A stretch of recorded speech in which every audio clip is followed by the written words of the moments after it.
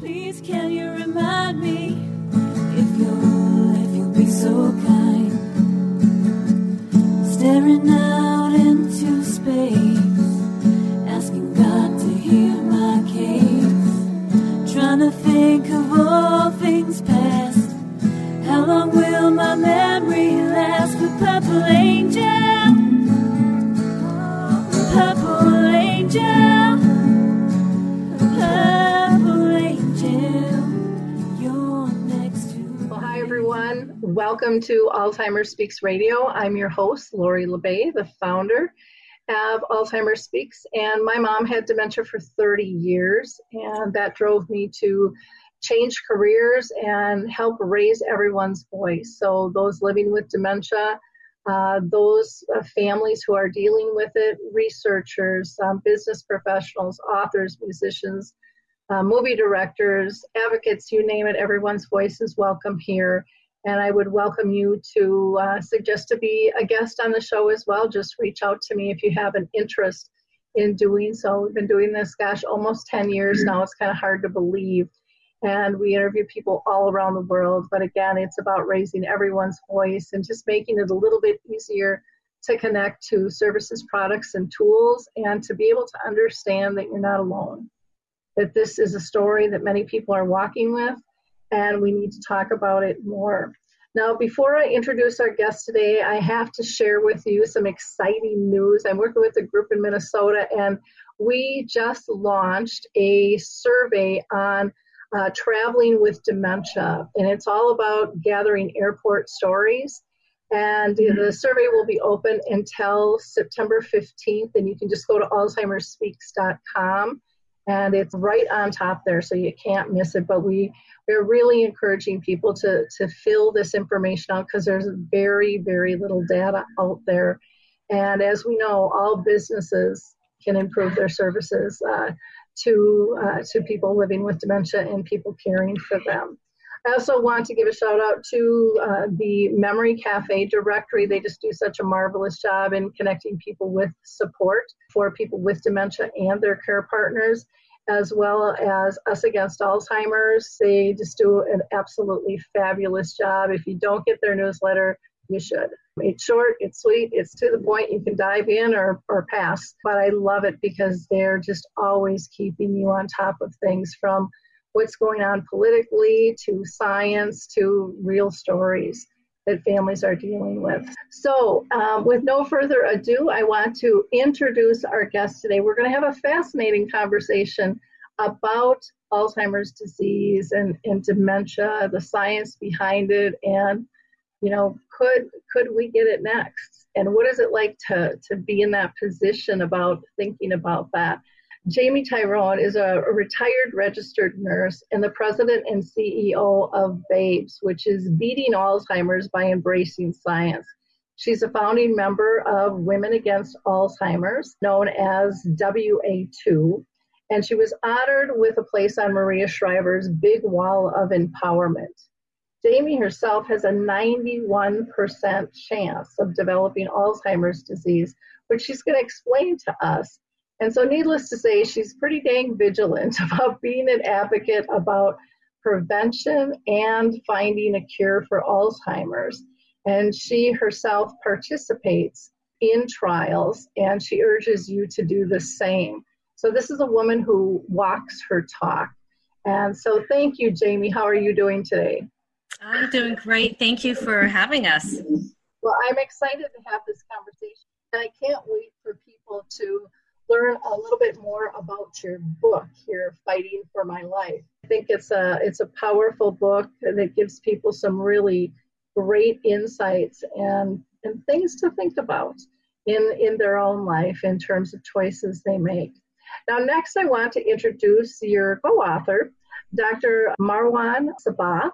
And he's a leading expert in Alzheimer's diagnosis, treatment, and researcher, and he's also the director of the Cleveland Clinic for Brain Health in Las Vegas, Nevada. Dr. Sabah is the author also of the Alzheimer's Answer and the Alzheimer's Prevention Cookbook, which both sound really fascinating to me too.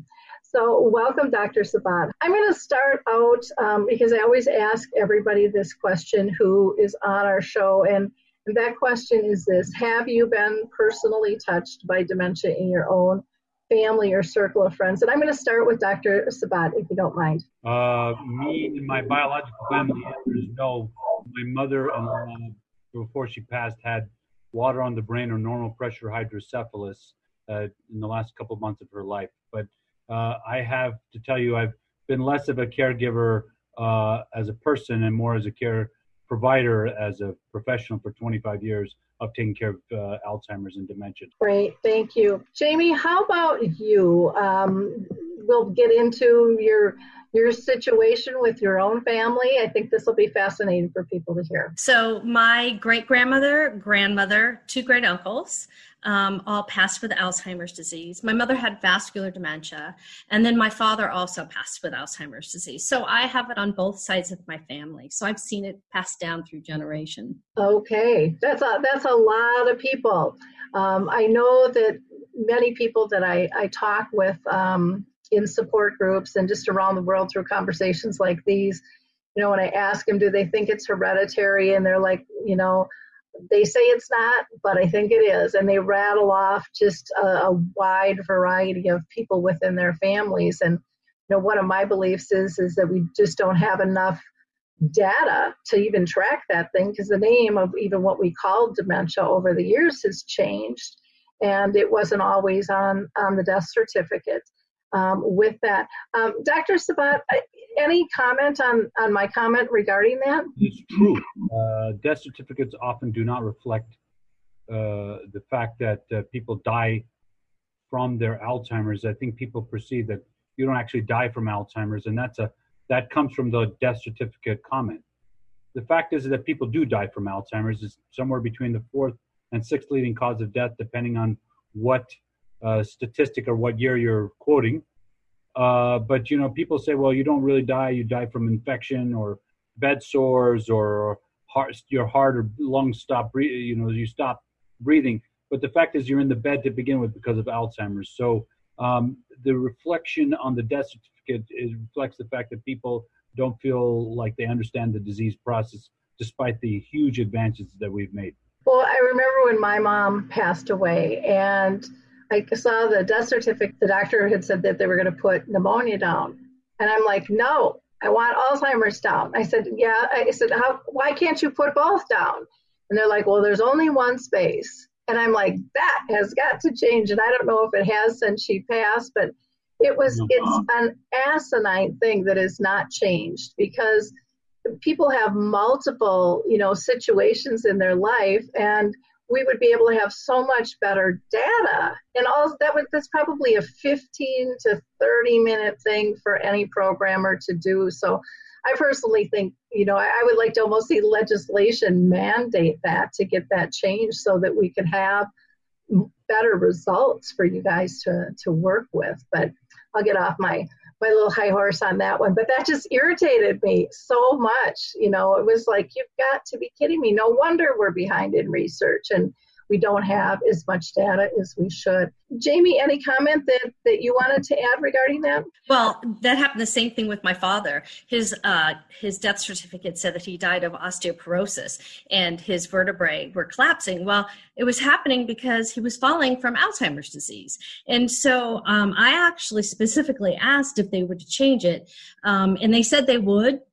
We spoke with the physician and he said he would, but who knows whether or not that happened, but absolutely, definitely underreported. Small thing to change, but big impact, I think, that it would have.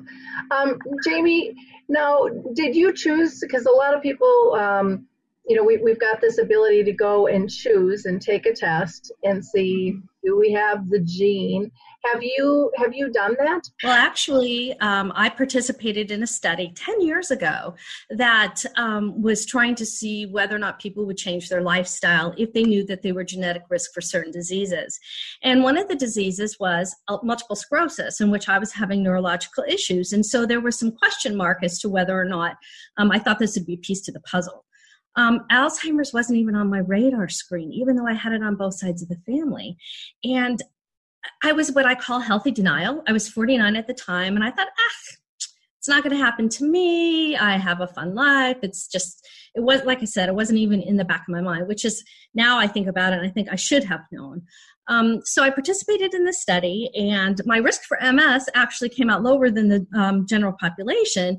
But as I'm sitting there at 8 o'clock one night at my computer, it was basically the direct-to-consumer marketing experience where there wasn't any counseling during the informed consent process, which a genetic counselor would have seen my history and also evaluated my motivation for wanting to go through the study. So one night at 8 o'clock, I pull up my results. I was so excited. I couldn't wait. And there, lo and behold, it said that I came back with 2 copies of the ApoE4 allele gene. Dr. Sabat can probably explain that a little bit better. And so there I was, left with this information, totally unprepared for it, as my father was passing with Alzheimer's disease, and his wife and myself and his stepdaughter were his caregivers. Wow. Talk about, where's my bulletproof vest when you're reading that one? That had to just be a shocker. Total shock. And my reaction was, I was very stunned. I was worried about not my future, but really my family's future. And if I got Alzheimer's disease, what would it look like for them? So I was definitely anxiety provoked for quite a bit of time. I was told that I probably not should disclose this information for possible discrimination. So I literally was in a cold, deep, dark place for about 3 years before I entered into therapy. Wow. I just, yeah. I haven't been brave enough to take it. Part of it for me has been, would it really make a difference? And would it do more harm than good? With that knowledge, just from that whole psychological standpoint of, now what? And could I compartmentalize that to work functionally with it? Or would I just be like, That was me. Yeah. So I can totally appreciate that. Dr. Sabat, do you mind explaining a little bit more about the gene itself? So ApoE is actually a cholesterol transporting gene, and actually there are multiple apolipoproteins. So we take cholesterol, we eat it, we digest it, and then we use proteins to carry it from our digestive tract to our liver and throughout our body. So there are genes associated with the expression of those proteins.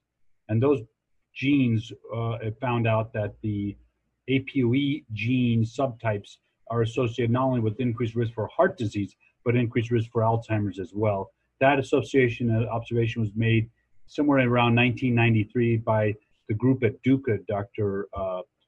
Corder, Saunders, and Roses made that observation, and has been, after 25 plus years, the most consistent genetic association marker found in science for Alzheimer's, with the exception of the rare autosomal mutations. Thank you for that. That is really helpful to just have a little bit more background regarding the gene and the effects. I personally didn't know the connection also with heart disease as well, so I've learned something new here today as well. Jamie, what did you learn going through this process in terms of, taking this test, not necessarily having any counseling with it? What would you tell others if they're thinking about doing this? So what I learned through this whole process was things that probably most people don't know.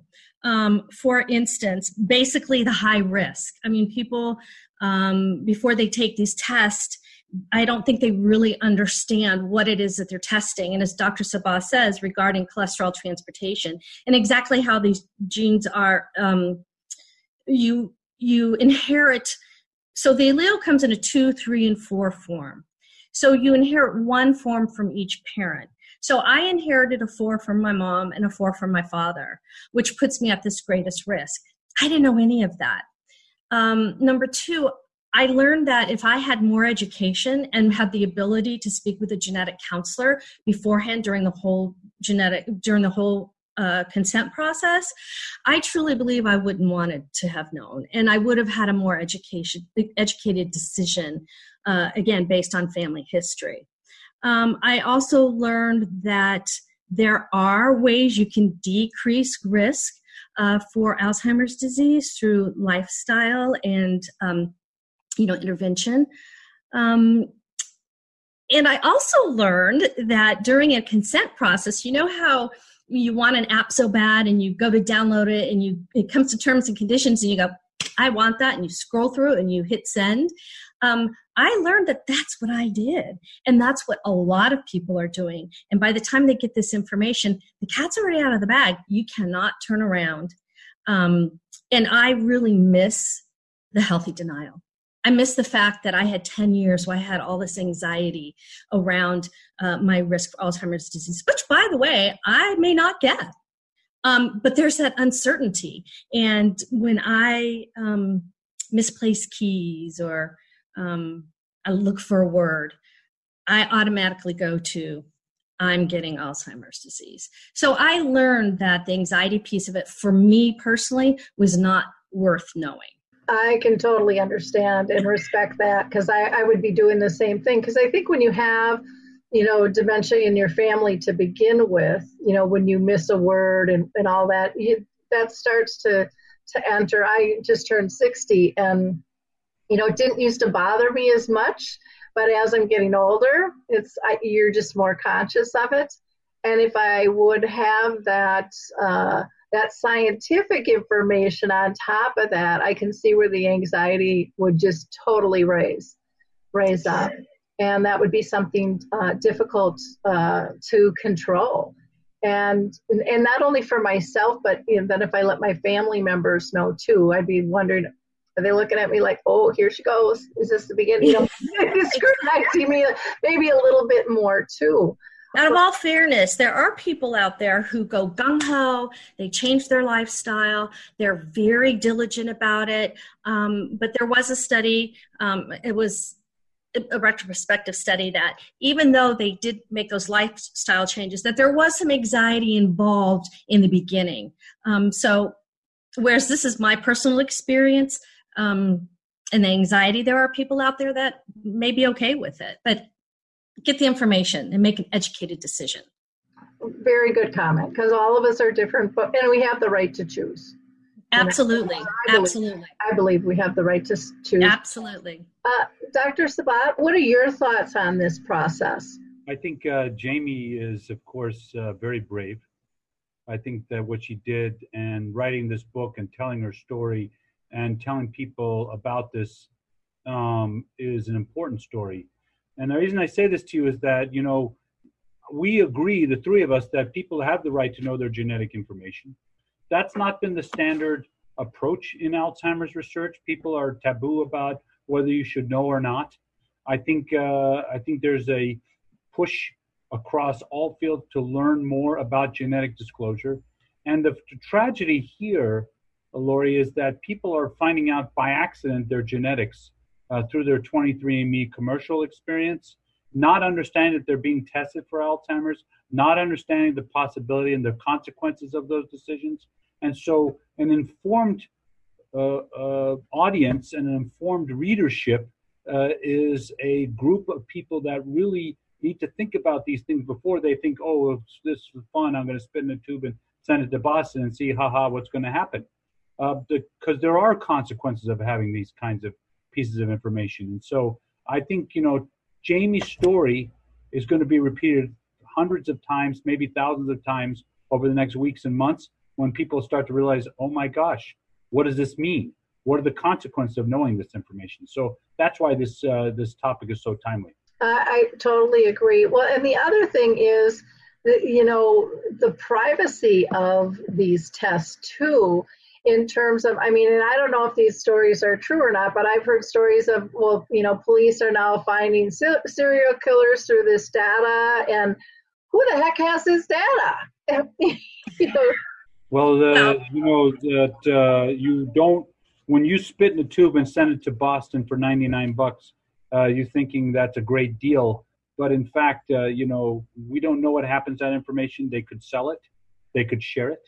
They could disclose it to other people, because I don't think there's anything about providing the genetic material that prevents us from controlling how it's used after it's done. Jamie, I could be wrong on that. Is that correct? No, you're very correct. And so when people are signing these consents, and I've spoken with numerous people who have said, gosh, I signed a consent. I didn't really realize that this data can actually be monetized. So when you start looking at the sharing of the data, it is de-identified, but there are instances you wonder. I mean, we go through major data breaches all the time. So the question is number one, you don't know who's getting the data. Number two, is it being shared or sold? And number three, I now could possibly be at risk. Once that data is out, you can't take that back. You are now open to the same discrimination with long-term care insurance, life insurance, and disability insurance. So the question is it worth knowing that there is a possibility that your DNA could be out there without your control? Great point. One of the things that I've been hearing from some people is that they go outside their insurance and even outside the country to get these tests. So it's just supposed to be private and no one else has access to it.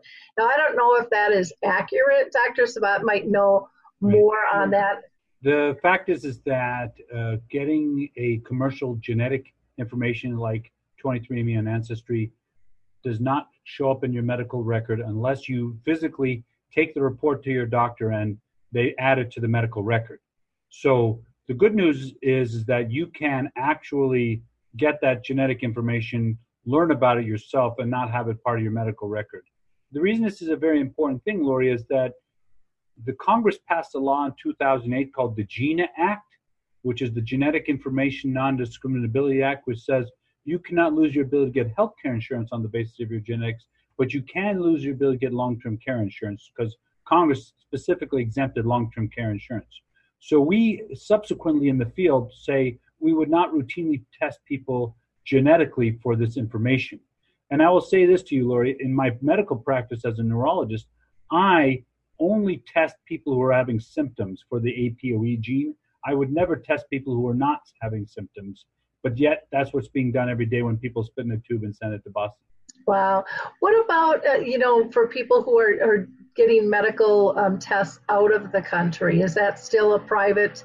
Yes, that's still private. It only shows up unless your ordering physician, who's your practicing physician, puts it in the record and orders it. Well, and I can see too, if I got that, I would be going to my doctor going, what's up? So Jamie, why don't you speak to that? That's exactly what I did. So again, not knowing that it's in my medical record. And we are protected from the HIPAA Act, which protects the information. But again, if there are insurance companies that request it, it will be disclosed. But that's the first thing I did. I went to my primary care physician and I gave him this information. And the first thing he said is, why did you do this? And the second thing he said was, okay, now that you know this, here's what, you're at increased risk for cardiac disease. And so we did do a cardiac workup. And at that point in time, it was just clean and fair. And I was young. So, but again, it's in my medical record. So, there really isn't anything that I can do about it. So what I advocate for is if somebody really goes through and gets all this information and they decide that they still want to know, then what I would suggest is that unless it's something really, really critical, that they ask not to have it put in their medical record and to kind of get your financial house in order and then go through the testing if you so desire. So question, Dr. Spot, if somebody asks you, brings this paperwork in and says, but I don't want this in my medical record, is that something you can even do? So if they got it done through 23andMe, I don't have to add it. It came up as recently as yesterday, actually. I saw a patient with mild cognitive impairment, and it turned out that he had already had the 23andMe, and he showed me the report, and I said, because it was part of our conversation, I asked him, do you want me to add what you just showed me to the medical record or not? And we decided that the answer was yes. In his case, he wanted me to add it. So it would not happen routinely. It just is on a case-by-case basis. Okay, good to know, because that's one of those things. Again, you don't know until you know sometimes, and you would expect it to be honored, but maybe there's an ethical barrier where once a doctor knows, then it has to go in there. And I know, like, when I go to the doctor, somebody else is typing up the notes while he's talking, and so you don't really know what's going in there all the time. Jamie, why did you feel that it was important to write your book? So, I had been, when I decided to go into therapy, my therapist, after being diagnosed with PTSD, she recommended that I do some journaling, and that maybe at some point in time that I would want to write a book and about the experience. So one day, in fact, Dr. Sabah was doing an event around his cookbook in San Diego, and I just kind of happenstancely asked him what he wanted to do when he retired, him and his wife, and he says, I would love to write more books. And I said, I've been told I should write a book. And he said, I want to write that book with you. And I was shocked, and I'm like, well, why? And you have an important story to tell. It's very important that people get this information. And so that was kind of the birth of the book. And this book would not be here today if it weren't for Dr. Sabah. Now, I have to ask you, was your post-traumatic stress from finding out that you had this gene? Yes, it was. And if you look at post-traumatic stress, it's not only those who actually have been physically maimed, but also when there's a threat to health. So that was definitely a huge part of it. The other part of it was the isolation, and felt like nobody understood. I called the Alzheimer's Association, and bless them, this was not their fault. This was 10 years ago, and there weren't any support groups for this. And again, I was told not to talk about it. So that point, when I ended up in therapy, I was actually at the point where I wasn't sure whether or not I wanted to be here or not. And it's in the book. And so I was at the point where I had to decide whether or not to take the dark road or take the bright road. And the dark road didn't seem any different than the road I was already living, other than not being here. And then I started looking about, what does that bright road mean? And I started saying, instead of saying, God, why me? All of a sudden I said, why not me? I mean, my whole life had been spent in the medical field and business development and marketing. And I thought, okay, this was the meaning that was made of it. I was given this information for a reason. And once I was able to make sense of it, that's when things just flourished. So I wake up every morning, which is very brain healthy, knowing or feeling like I have a purpose, that I can use this experience to help others. I love that.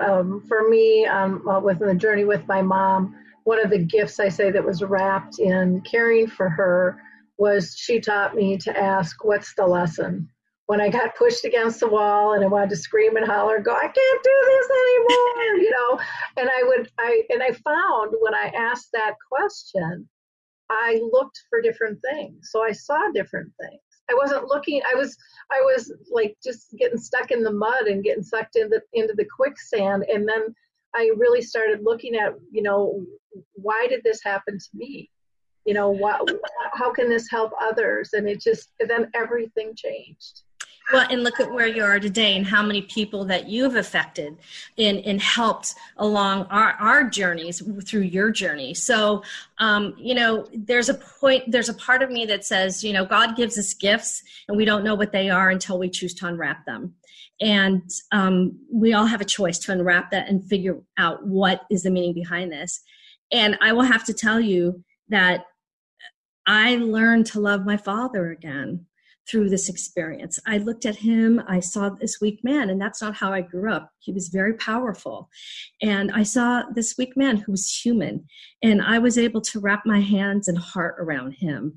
And that was very healing for me. So that in itself is a gift. And like you said, the gifts from God, they come in really strange packages. Who would have thought that there was exactly there? But yeah, the beauty and the lessons of compassion and humanity and being more present, simplifying life, being more flexible. In a lot of ways, I found dementia as much as people would go, oh, I'm so sorry you're going through that, I found myself saying, and I still say that to this day, is my mom's disease is the biggest gift I'll ever receive, because she taught me to be a better person. And I thought I was pretty good before, but I think I'm much better, and I think I got a long ways to go.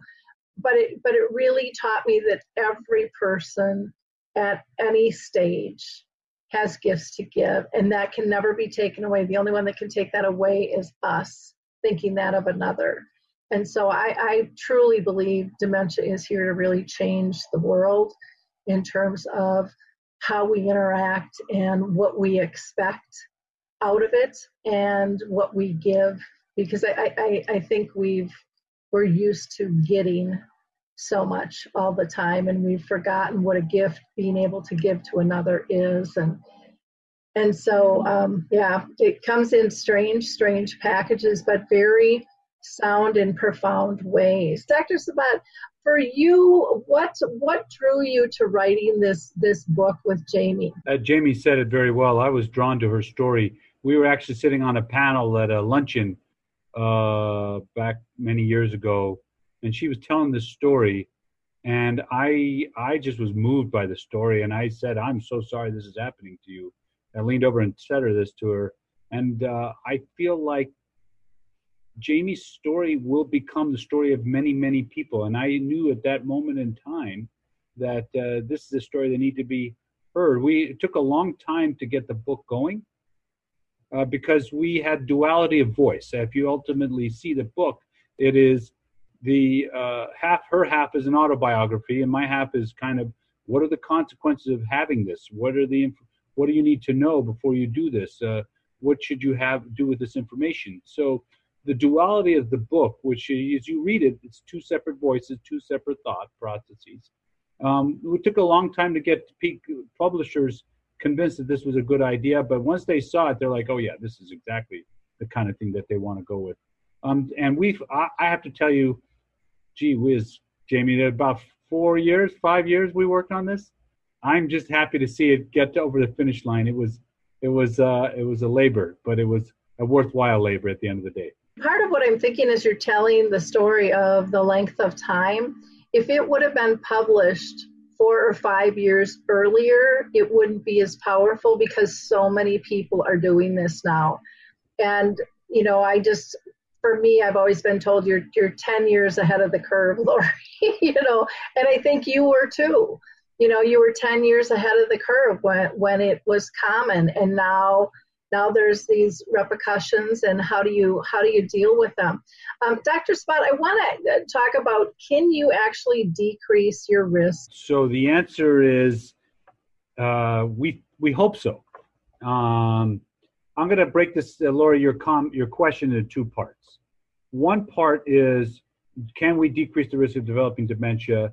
If you actually follow all the latest literature about lifestyle interventions and aggressive therapy, including exercise, dietary change, optimization of healthcare, we know that the answer is that you do reduce the risk of developing Alzheimer's and slow the rate of decline. The data is so good on those that now the National Academy of Sciences and the World Health Organization has both recommended that cognitive stimulation, physical exercise, and blood pressure management has sufficient evidence to recommend them to delay, prevent, or reduce the risk for developing Alzheimer's disease. But the second question that's implied in your question is, can you offset genetic risk? I mean, Jamie has risk because of her genes. Can we take our lifestyle and our health conditions and our health habits and maximize them and do everything we can and reduce the risk of developing Alzheimer's disease? That's still a large unknown. We hope so, we think so, but we still don't know for sure. Jamie, anything you want to add to that? This is what I really respect about Dr. Sabat, is because he's very realistic in his approach. He's not giving false hope, but he's being realistic in the possibility that there is.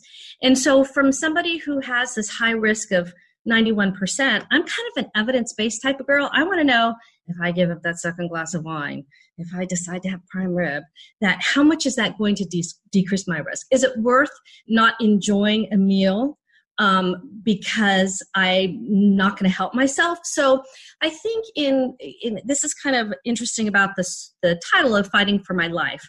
I think what I fight for is balance, that I take this information, I do the best I can, but I'm not going to obsess over it. So that's kind of where I am with all of it. And I look forward to the studies that will come out one day that will actually specifically look at it and measure risk. I don't know, how soon that will be, but I still welcome the fact that there is a way to decrease risk. How much, we don't know. Yeah, I think it's interesting when I've talked with people many times on this topic, and some are like, I'm going to do everything I can, and others are like, I want my pizza. I love pizza. Pizza is a quality of life for me. Balance. And again, I do believe everybody has the right to make that choice for themselves. But I do see over the 10 years I've been involved with this, more information coming out that is showing, like with the finger study and things, that lifestyle can have a big impact. And I personally think one of the biggest slowing concepts, and I have nothing to back this up with other than just what I've seen, and I know there's studies going on, but it's just that social connectiveness, that purposefulness. People with dementia that I work with all the time say, I've never felt this before. I really do feel this has slowed things down for me compared to my friends, dealing with this. And I don't know if that's true or not, but again, it ties into that whole quality of life and what do you want. And granted, there are some people that, like to be isolated and alone, and they're not a people person and they don't want to interact. And you don't want to disrupt that boat either and add stress on, because stress seems to be such a huge trigger point for people as well. Dr. Sabat, what are your thoughts regarding lifestyle change? I think that these are things that people can do and should do starting today. By the time you walk in the clinic to see me for a memory issue, the changes in the brain have started 20 years before the first day of forgetfulness. In essence, the dementia is the end of the disease, not the beginning of it. And I say this because, people are like, oh, there's nothing you can do about it. I'm like, no, there is a lot you can do about it, and you can start today. And so diet and exercise and all the things that we can do, we should do starting right away. And the funny thing is that you can't just live a lousy life and eat a lousy diet and then take a handful of supplements and think that's going to work. It's an engagement day in and day out on a commitment to health and wellness and well-being that happens because it's in your interest to do so. So, the pizza comment is an interesting comment that you made. I've tried cauliflower crust early. It's really good. So I'm saying you can make changes that still allow you to keep your quality of life and commit yourself to health. Okay, good comments. I like that, and I also like in this conversation, that we're having that people do have a choice, but they can't have a choice if they don't have the knowledge first. That is correct. And so again, we've got to get more information out to people so that they can make these decisions. We talked with Jamie kind of about the effects of this genetic test and what she went through with that. Dr. Spot, what do you see? Because I'm sure you see a lot of people who are thinking about this process, and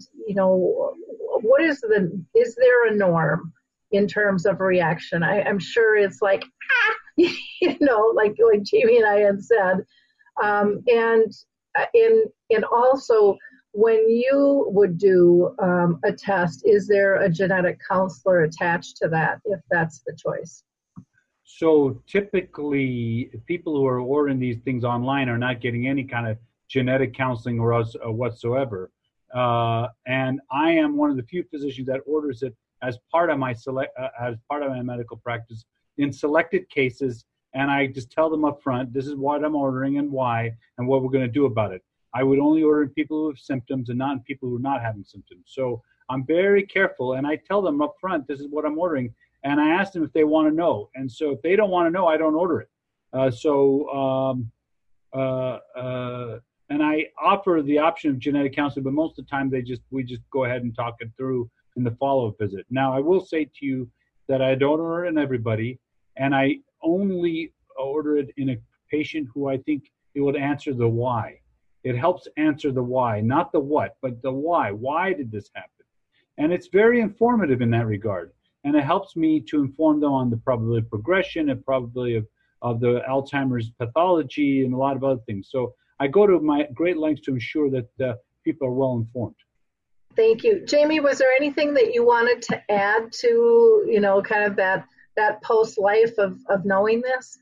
So, regards to healthy lifestyle living, I think, number one, I have to agree with Dr. Sabat. California Pizza Kitchen has a wonderful cauliflower crust for their pizza. The question I would pose is, knowing this information going to motivate you to change? My personal opinion is that you can make these changes. Everybody should be living this lifestyle. So is it going to motivate you, or is it going to give you more anxiety after the fact? So that's kind of my thought on that, and that we should all be doing this for general health, cardiac health, prevention of diabetes type 2.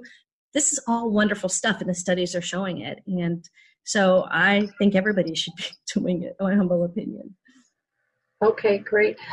Dr. Sabat, what are your thoughts on clinical trials as a whole in research studies? Should people participate, or is there a downside to that? I think that people should participate in clinical trials, both for prevention trials and therapeutic trials. The only way we're going to get treatments, everybody says there is no point in diagnosing because there's nothing you can do about it. I hear that time and again. And yet, the only way we're going to get to treat these diseases is to get people into trials so we can see if the drugs and the treatments and interventions work. So I am very committed to the idea of promoting research at every level and to everybody as much as possible. There are risks. I tell people, there's a chance of a placebo. And everybody says, well, I don't want to be in the study because I'll get the placebo. I said, well, if you're not in the study, you are getting the placebo. So it takes a while for people to get their heads around that. But we talk about ways to mitigate risk and ensure that their outcome and experience is positive.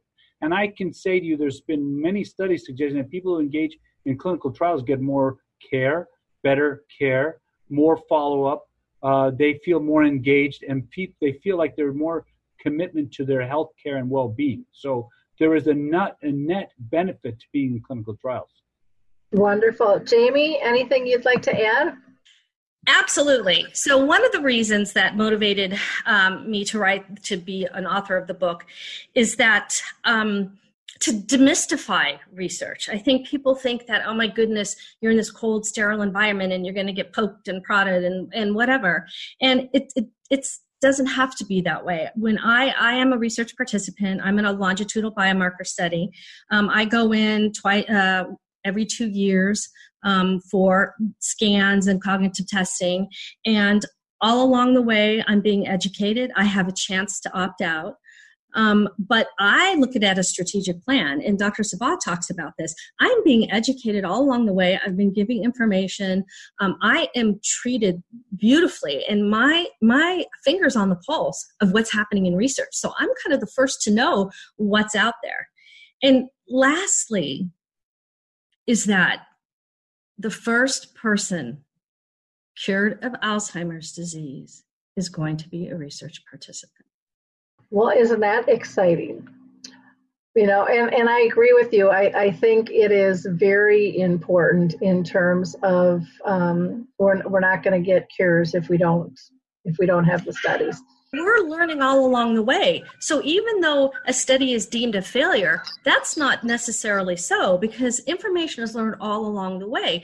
And now we're looking at not necessarily beta amyloid or tau, but now we're really looking at, anti-inflammatory approach. And Dr. Sabat could probably answer this better than I can, but I don't see anything as a failure. I just see it as progress. I agree. I want to follow up last with advances in research for Alzheimer's disease, and wondering, Dr. Sabat, if you can talk to that. Yeah, so it's a good question, Lori, and a lot of people are asking, all they hear about is the high-profile failures of drugs that have not made it. And I take Jamie's approach that I take these as progress, not failures. And I say this to you because there are still dozens and dozens of drugs being followed and developed. There are new ideas coming forth every day. I think what we're going to see now is a new trend called segmentation, and instead of trying to swing for the fences and cure everything, we're going to start to see little wins, maybe treat the sleep, maybe treat the behavior, maybe treat little things along the way to improve the net quality of life. So I think that's the next big trend in Alzheimer's. We see a lot of drugs that are making progress. And we now kind of think that we're not sure if removing amyloid is the best idea after all, but there are other ideas and drugs that are being tested. I think it's nice to kind of see the window broaden a little bit on what this is, because it seems like there's so many different types of dementias popping up that are being found. And I would imagine that probably happens with any disease such as cancer, where all of a sudden you've got all these little subgroups of different types that pop up. Have you found, because right now it seems like there's a movement going on where people are, and again, not everybody, but I think a lot of people are pulling back from pharma and saying social engagement and doing some things there. Are you seeing that affect your studies at all, or numbers? I know trials, from my knowledge anyways, have always struggled getting people into them, but is that an aspect that you're seeing pop up with people at all? Actually, of course, I run one of the largest centers in the country when it comes to clinical trials, so I have a very skewed worldview. Major pharma has pulled back, but there are still major companies still invested and committed and engaged.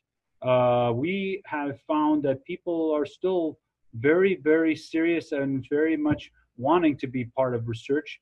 They see what Jamie sees is that they know that there are limitations on what they can do in terms of their medications that are approved, and they want something more. And so we're having no difficulty enrolling participants in the trials because they want the future. And I think that's great to hear. I think part of the problem too has been, how do people find the trials and getting the word out? And Jamie, you look like you want to make a comment there. No. I was just in the back of our book. We have a resource guide and a list of all the Alzheimer's disease research centers. There's more than what's listed, and I think we're looking at ways, and I think Dr. Sabat can probably answer this better. I know there's different registries out there, but I think we could do more. But I would like to punt to Dr. Sabat on that one. It's a good starting point. But there's also the Alzheimer's Association has a trial match registry. We at the Clinic, of course, have a lot of trials and other centers as well. So there are opportunities. And if you actually if you just Google search Alzheimer's clinical trials, a lot of things pop up rather quickly. There's a big website that everybody needs to know about called clinicaltrials.gov. And it is actually the best place to get information about every trial going on everywhere. Yeah, I think what I've heard from people is that they're not always the easiest to maneuver. It's a very difficult website to maneuver. It's true. And so it would be nice if there was almost funding for like, I don't know, mentors or someone who could help somebody maneuver through that actually isn't overly clinical, so they could talk in normal everyday language to people that wouldn't scare them. I think that would boost things dramatically, because going through the internet can be scary and unsure, and just being able to talk with somebody, I think people are missing that. We've gotten so automated. Jamie? This is an exciting answer and question for me. One of the things that we're starting in discussions, but it has a long way to go, is there's a wonderful model out there regarding cancer and how to navigate the once you're diagnosed with cancer, then the treatment, possible trials. And if you go to most infusion centers that has a cancer center, you will see a nurse guiding the patient through and kind of, nurturing them along the process, and also talking to them about trials and what's available. So I would love to see that model being adopted around Alzheimer's disease. Number one. Number two, there's a community of us lab rats out there that we converse with each other, and we've had the opportunity actually to recruit other people into studies based on what our positive experience is. So I actually see maybe other research participants as part of this navigation process. That's kind of my dream. Well, and I've got a friend going through breast cancer right now, and you're right, she does have a navigator that is right there to kind of help her through every step. And I don't know why we don't have that yet. If it's just too new, and some of the physicians I think out there aren't very familiar with even what's available. Yes, and I think physicians are very busy. I mean, you look at how we are nowadays. The poor physicians, they only get a little bit of time with their patients, and so I think a great conversation to be a great population or a great specialty to be included in this would be social workers. I mean, social workers can bill Medicare for their services. And if we could employ social workers that are specialized in dementia, that can help somebody once they have a diagnosis to say, okay, here's your next step. Here's what's next for you. So they don't feel alone. They feel like, oh gosh, I have a resource available. So, I see social workers kind of getting involved in this process. That makes a ton of sense. I also, I'm working with a group called Provalence that has put together a dementia resource directory. I haven't seen anything like it out there. They still need a little bit more money to do a couple more upgrades, but they've got a few million into it. And, there's a place for medications and trials and finances and housing and then educational pieces that could be broken down to white papers or videos or audio or whatever. But it would be a place to cut down a little bit on Google and have it at least have stuff in the same format, and then shoot people directly to that place instead of the middleman pimping that goes on with some things out there in the industry. That raises prices and causes confusion, I think, sometimes to the public. And so I think that would be something that could be really helpful too, or even, if you had those navigators out there, giving them a title so people could find them, because a lot of times they go to the hospital's websites and stuff, or the clinics that they're working, and they put in the word Alzheimer's and nothing even comes up. One of the things that I'm hearing is that how do we pay for this service? I mean, you go into, a research center or, and it's like, well, how do we pay for that additional services? And because we all have limited funds. And so the idea of having this clinical social worker who could actually bill Medicare for her services outside of a clinic would be a way to reimburse and not tax or overburden a clinic or a research center. Yeah, I know the one here in Minnesota with Health Partners, their neuro center, they've developed a team, and they kind of that navigator person, but it's not overly common, and they just have built it into their team because they've seen the necessity, and they realize what stress does to not only the care partner but the person with dementia in terms of figuring this out, and it's not healthy stuff. And they've got to be able to reduce that to be able to push things forward. Well, I thank you both so much for this conversation today. It's just been very eye-opening and a lot of fun. Dr. Sabat, anything that you want to add before we close? No, I think thank you for having me. I think it was very engaging. Hopefully your audience will not always go to Dr. Google to get the answers, and will think of our book. We think it's a very important resource. Agree. Jamie, how about you?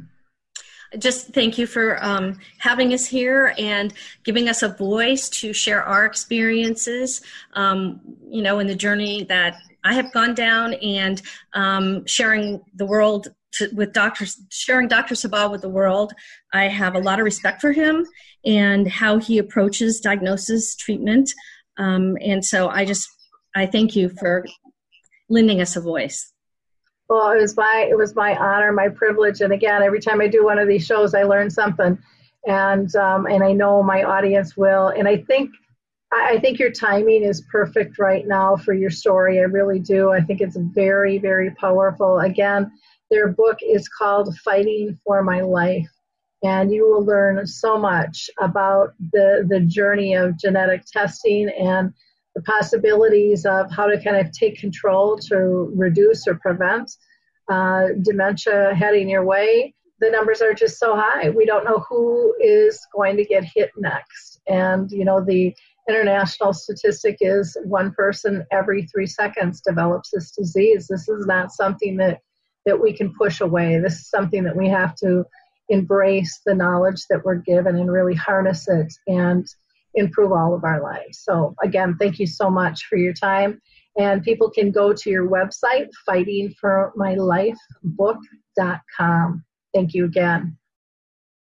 Hi, this is Suzanne Newman, host of the Answers for Elders podcast and radio show. We are the North Star that guides you through the complicated journey of senior care with trusted experts in money, law, living solutions, and more. So join us on this station, your favorite podcast channel, or just go to AnswersForElders.com. Meet the Wayshowers who will help your journey go a lot easier.